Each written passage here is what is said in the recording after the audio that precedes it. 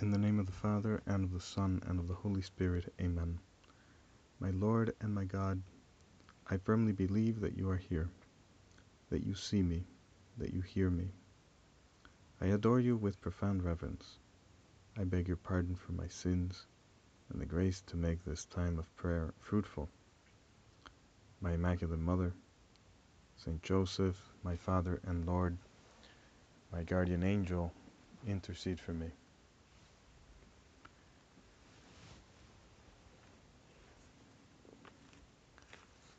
In the Gospel of the fourth Sunday of Advent this year, we read the account of the Annunciation, which is written by St. Luke.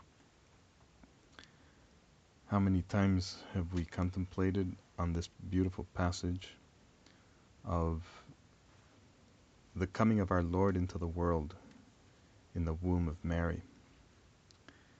Now in the 6th month, the angel Gabriel was sent from God to a town of Galilee called Nazareth, to a virgin betrothed to a man named Joseph of the house of David, and the virgin's name was Mary.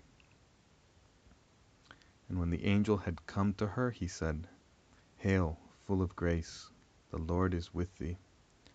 Blessed art thou among women." Immediately these words reveal a listening heart of Mary, steeped in contemplation. She is a virgin. She is pure.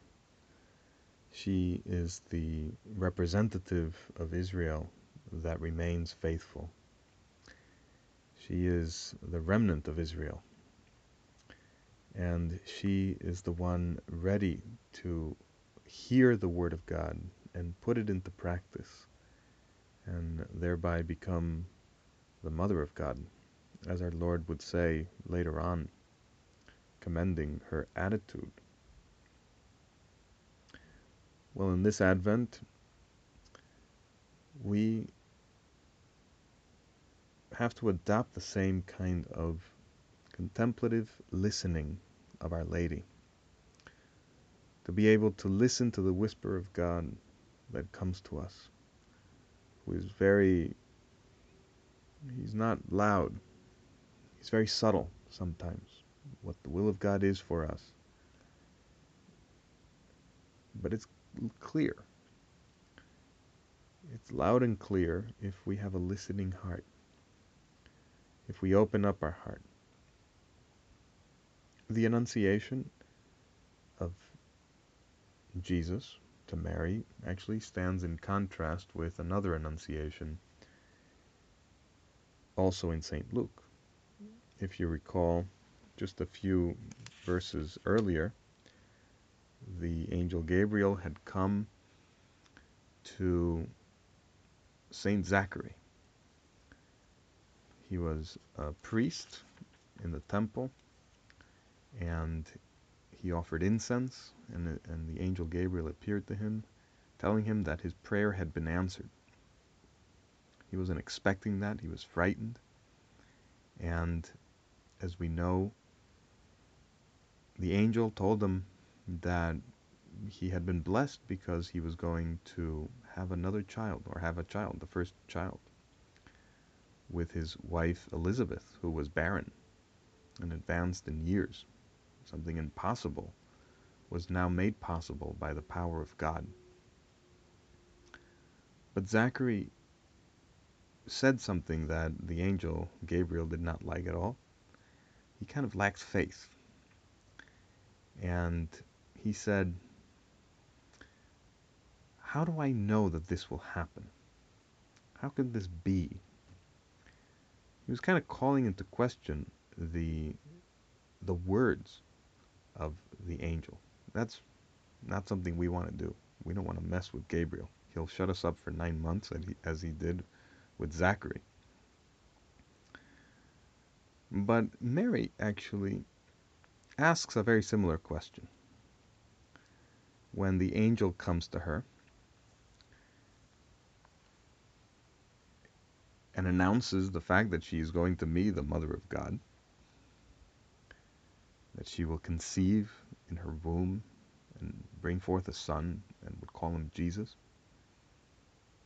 and how he would be great and shall be called Son of the Most High. Mary asks a question, a very similar question. How shall this happen, since I do not know man? There's a big difference between the question asked by Zachary and the question asked by Mary. The question asked by Zachary was, how shall I know this? For I am an old man and my wife is advanced in years. In other words, why should I trust you, Angel Gabriel? I mean, after seeing this extraordinary sign of the apparition of this angel, I don't know how he would doubt the word of the angel. In fact, it was kind of irrational to doubt. But Mary's question is not a question calling into doubt what the angel had just announced to her. It's actually very different. Her question is a question of means. What means can I put into practice in order for this to happen? In other words, it's almost as if Mary had already said yes, but she doesn't know how to do it. It's a question of how, not of if. And that's why her question is revealing of a listening heart and a purity of heart, which is the attitude that we want to have during Advent as we approach the birth of our Lord. We need to prepare a place for Him within our hearts. We need to prepare our hearts. Advent is kind of a night, a darkness in the world, but it's not complete darkness. There are certain lights that actually guide our way. This is, we can only imagine that during Advent, right before the birth of our Lord, the Magi were already coming, were already on their way to see our Lord, and they were guided at night by a star. They found that star through their effort and through their study and through their faith. In our lives, we have those stars that kind of guide our feet in the way of peace, as St. Zachary said about John the Baptist. And precisely one of those lights that we have this Advent, and every Advent, is John the Baptist, figures of John the Baptist actually in our lives, who guide our feet in the way of peace. Who are these people? They are people who call us to conversion, that our Lord somehow sends to call us to purification, to prepare the way of the Lord, to be that voice crying out in the desert, to give witness, to bear witness of the light that Jesus is. We have many stars in this dark night of ours that we live in. It could be a mother or father, a grandparent who left us an example of great piety, and perhaps we dismissed the piety of that loved one, as something of, of ancient times, of medieval times, that was kind of something she did or he did that no longer applies in our modern world. But now that maybe they're not here, they're no longer with us, we have this great memory of how they were somehow at peace and happy, even if they also suffered through many tribulations, and we saw tears in their eyes many times. There were people who reacted supernaturally and guided, as it were, the people around them, and now through their example they guide us on the way of peace. They are kind of little stars that guide our way. Could be a friend who gives us the right advice at the right moment, even though they don't have all the answers to everything, but they listen to us and they give us, little bits of advice, but we somehow discern that that piece of advice is the voice of the Holy Spirit. Of course, we will only be able to do that if we have a certain degree of contemplative attitude, listening attitude to the Word of God, wherever it could be found. Sometimes it is found in these stars around us, and they're all around us. God sends us all these people around us to help us discover the way, to prepare the way of the Lord, to convert, to purify ourselves. The one danger we run into, not only during Advent but always, because we are in a certain kind of Advent, awaiting for the second coming of our Lord. Our entire lives are an Advent, as it were. The danger we run into is to become like the Pharisees, who are too concerned about their status. They are people without hope. And as St. Thomas Aquinas says, no one can live without hope. So they will find cheap substitutes somewhere else. And so we see that attitude actually creep into the Pharisees. That since they don't have a supernatural hope, they place their hope in something human, something that actually runs out of gas, so to speak. They move at the plane of the apparent, of appearance, not at the plane of truth. We have to basically distinguish these two planes all the time, because we are bombarded with the same temptations that they are. And in fact, this is why their souls are in darkness, because they move at the plane of appearance. They only care about the superficial, what appears to be good, what appears to be true, what appears to others. And that's where they place their hope. They place their hope in this kind of in superficial opinion or honor that people can give them, the good opinion of others. That's what they rely on. And that's why our Lord denounces their hypocrisy by bringing the plane of truth to their face, kind of unveiling what is really going on. They lengthen their phylacteries, he says, because they just want to be known and held in high esteem by everyone as holy. They're kind of the officially holy people because they belong to this priestly class, or this kind of holy class of people, just because of their dress.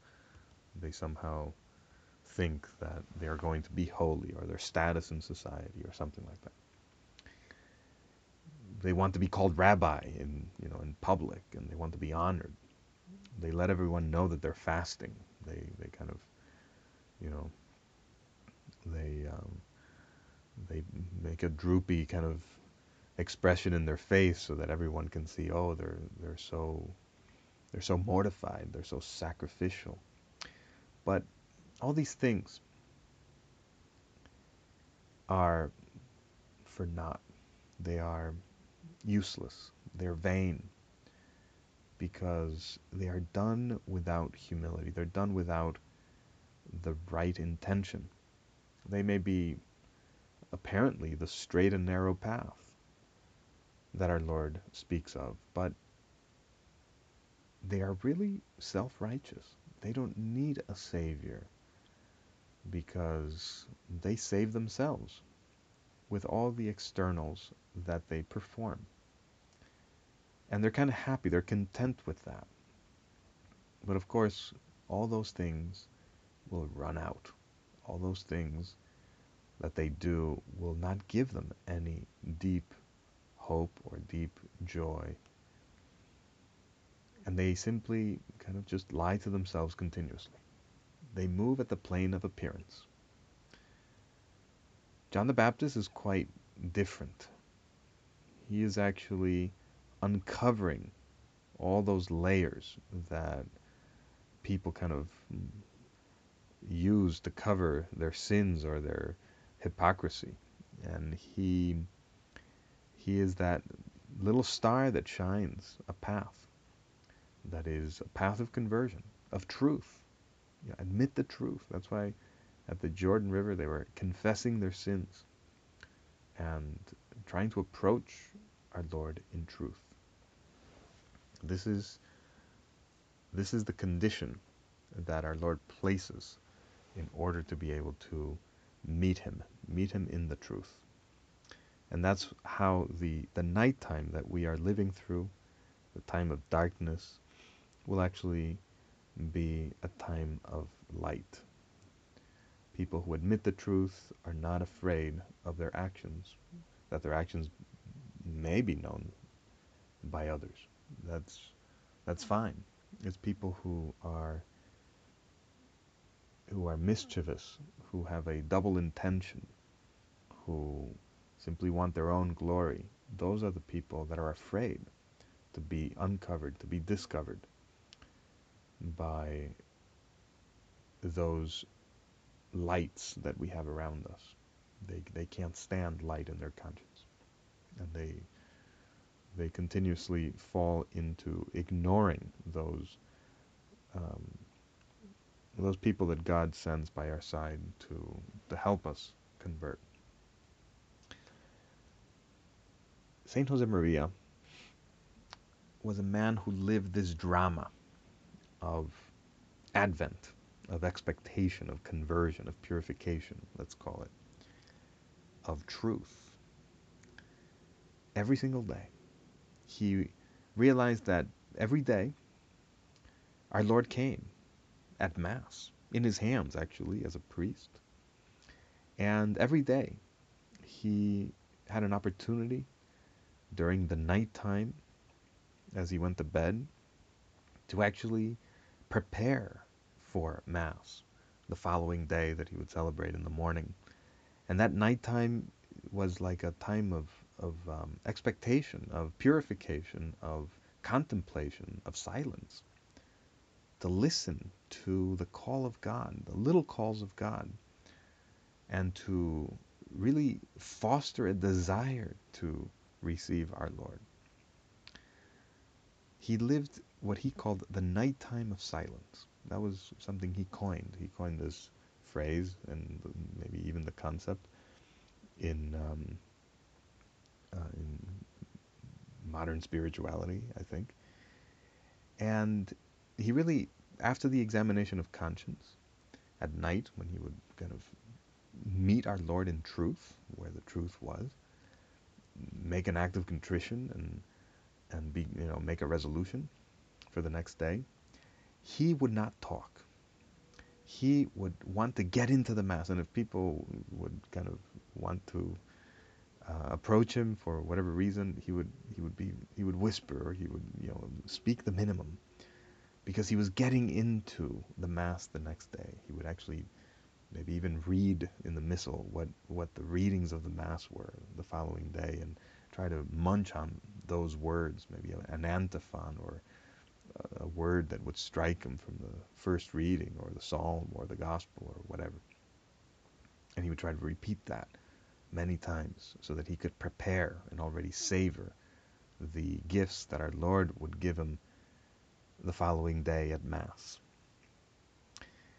And then as he went to bed, he would say many aspirations, many acts of love. And if he woke up in the middle of the night, as he did often towards the end of his life because he couldn't sleep, he would pray a little prayer that he learned when he was a little child before making his first communion. And that is the prayer of the spiritual communion, which goes like this: I wish my Lord to receive you with the purity, humility, and devotion with which your most holy mother received you, with the spirit and the fervor of the saints. A very holy priest taught him that prayer, and we want to repeat that prayer right now in front of our Lord, because we want to prepare in the same way for our Lord's coming. I wish my Lord to receive you with the purity, humility, and devotion with which your most holy mother received you. If you think about that prayer, it is really a beautiful way to prepare for either Mass the following day or for Christmas this Advent. We have this great little prayer that shows us many characteristics of what people in love do. They want to, like Mary, receive our Lord with purity, with humility, and with devotion, with love, with piety. Saint Josemaria would repeat this prayer many, many, many times, maybe over 100 times or 200 times, 300 times. Sometimes he even said that he had said over 800 aspirations before breakfast, one time. However many, it's not about counting, it's not about the number, it's about how much love we put into it, how much we really foster a desire to receive our Lord with these three characteristics: purity, humility, and devotion of Mary and of all the saints. Saint Josemaria told of this practice to someone in the Curia one time, and they told him that it was impossible for him to pray at night because he's not conscious, or it's impossible for anyone to pray at night, and he realized that people in love, even when they sleep, they pray. And he was very happy to actually have confirmed in sacred scripture that there was precisely this same idea in Song of Solomon. You can check it out in chapter 5, verse 2, where it says, "I slept, but my heart was awake when I heard my lover knocking and calling. Open to me, my treasure, my darling, my dove, my perfect one. My head is drenched with dew, my hair with the dampness of the night." This is precisely what happens to people in love. It will happen to you and to me if we truly desire to receive our Lord. We will be asleep, but never truly with our heart asleep, always awake, always awake. Lord, we want to receive you always with a clean heart. We always want to be vigilant and be able to know what the obstacles are in our soul so that nothing ever gets in the way between you and me. Help us identify those money changers in the temple of our body, in the temple of our soul where you live, so that we can come like you did in the house of your Father in Jerusalem and kick all those people out, all those donkeys and oxes and doves and all the money changers, because the temple of my person, of my heart, cannot become a den of thieves. It has to be a house of prayer. And that's what I want to do this Advent. I want to prepare and purify, convert at the bottom of my heart, from the bottom of my heart, so that you can come in and give me all your graces. And for this, I want to remain awake. My heart, Lord, keep it awake. Here's a Shakespeare sonnet, Sonnet 27, which actually expresses this idea in a very beautiful way. The fact that we really don't ever fall asleep if we are in love. Look at what Shakespeare writes. "Weary with toil, I haste me to my bed, the dear repose for limbs with travel tired. But then begins a journey in my head to work my mind when body's work's expired. For then my thoughts from far where I abide intend a zealous pilgrimage to thee, and keep my drooping eyelids open wide, looking on darkness which the blind do see, save that my soul's imaginary sight presents thy shadow to my sightless view, which like a jewel hung in ghastly night makes black night beauteous and her old face new. Lo, thus by day my limbs, by night my mind, for thee and for myself no quiet find. Here's a person in love who is going to bed and he's tired. And then he says, when he's in bed, a journey begins in his head. And it works his mind, even though, the body is tired and expired. And then his thoughts, from far where I abide, intend a zealous pilgrimage to thee, my loved one. And this pilgrimage, or this thought of my loved one, keeps the eyelids open wide, the drooping eyelids open wide. And he stares at the darkness, but it's no longer dark because he sees in those shadows his loved one. This is beautiful, like a jewel, like those stars that guide our nighttime. And the couplet at the end, he says, by day my limbs, by night my mind, for thee, for my loved one, for myself no quiet find. My love keeps me awake whether by day or by night, when I work or when I'm asleep. It doesn't matter. I am in love with our Lord all the time. That's why I can pray all the time, because love is not incompatible with any other activity.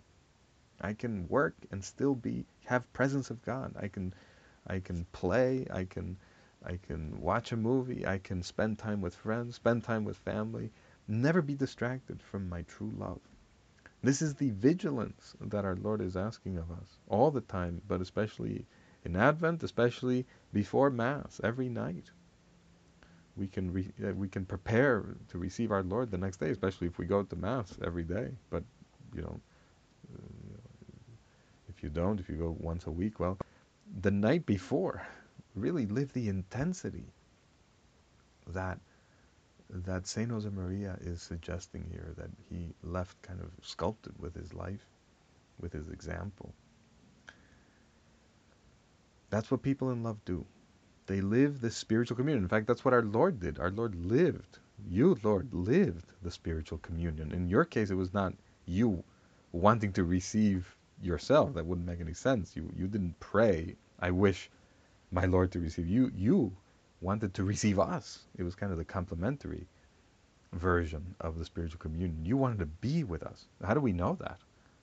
Well, you say it yourself through the mouth of St. Luke, through the pen of St. Luke, right before the Last Supper, when you wanted to prepare everything for the Last Supper. You said to the apostles, with great desire have I desired to have this Passover with you. We can only imagine the night before how our Lord was preparing for that great moment when he was going to give himself to the apostles. It really is an amazing thing. We have to turn to Mary, because we have such few merits of our own, if any. We have to ask her to help us prepare for our Lord, as she prepared to receive him. We can only imagine also St. Joseph, how he may have built a crib which he had to abandon because they had to go to Bethlehem, or prepared a room or something like that. But it didn't matter. What mattered was their heart. Where was their heart? Their heart was with our Lord. They had this listening attitude. If you think right now visually of the Pietà, sculpted by Michelangelo, it's a beautiful image that we can think of to really put some flesh, so to speak, on the spiritual communion. Because Michelangelo sculpted the Pietà, making Our Lady shine out with these three attributes of the spiritual communion, and with purity, humility, and devotion, in the following way. He made her like a 14-year-old. She's not a 45-year-old in that sculpture. She is 14. Why? Because he thought those people who keep their commitments and who are pure throughout their lives, they remain young. And that's why Our Lady in the Pietà is sculpted as a 14-year-old when she heard the call of God, when she said yes to our Lord, because she never aged from that moment on, in her heart, figuratively, because she was pure. At the Annunciation, that's, the culminating moment of her life, when God came into her and never left her. Well, purity of remaining young, and we can rejuvenate ourselves with the sacrament of penance. Humility. Michelangelo knew that in the history of art, humility was always depicted with an open hand, open to the will of God. And Our Lady has an open hand in the Pietà, but the other hand is actually closed with holding the body of our Lord. So one hand is open to the will of God, and the other is the will of God. To have her son dead in front of her, that was the will of God for her at that point. Knowing that he was not really dead, but that having gone through a human death, that was what was needed for the redemption of mankind. That takes a lot of humility, to accept the will of God in tragedy, in the cross, in things that we could say, well, I don't know if God loves me anymore. I don't know if he exists anymore. No, that is the will of God right there. My ordinary life right there. I don't need to go further. I don't need to make anything up. But I need humility in order to recognize that. And I need to be silent, in silent humility, to hear the whisper of God. And finally, devotion.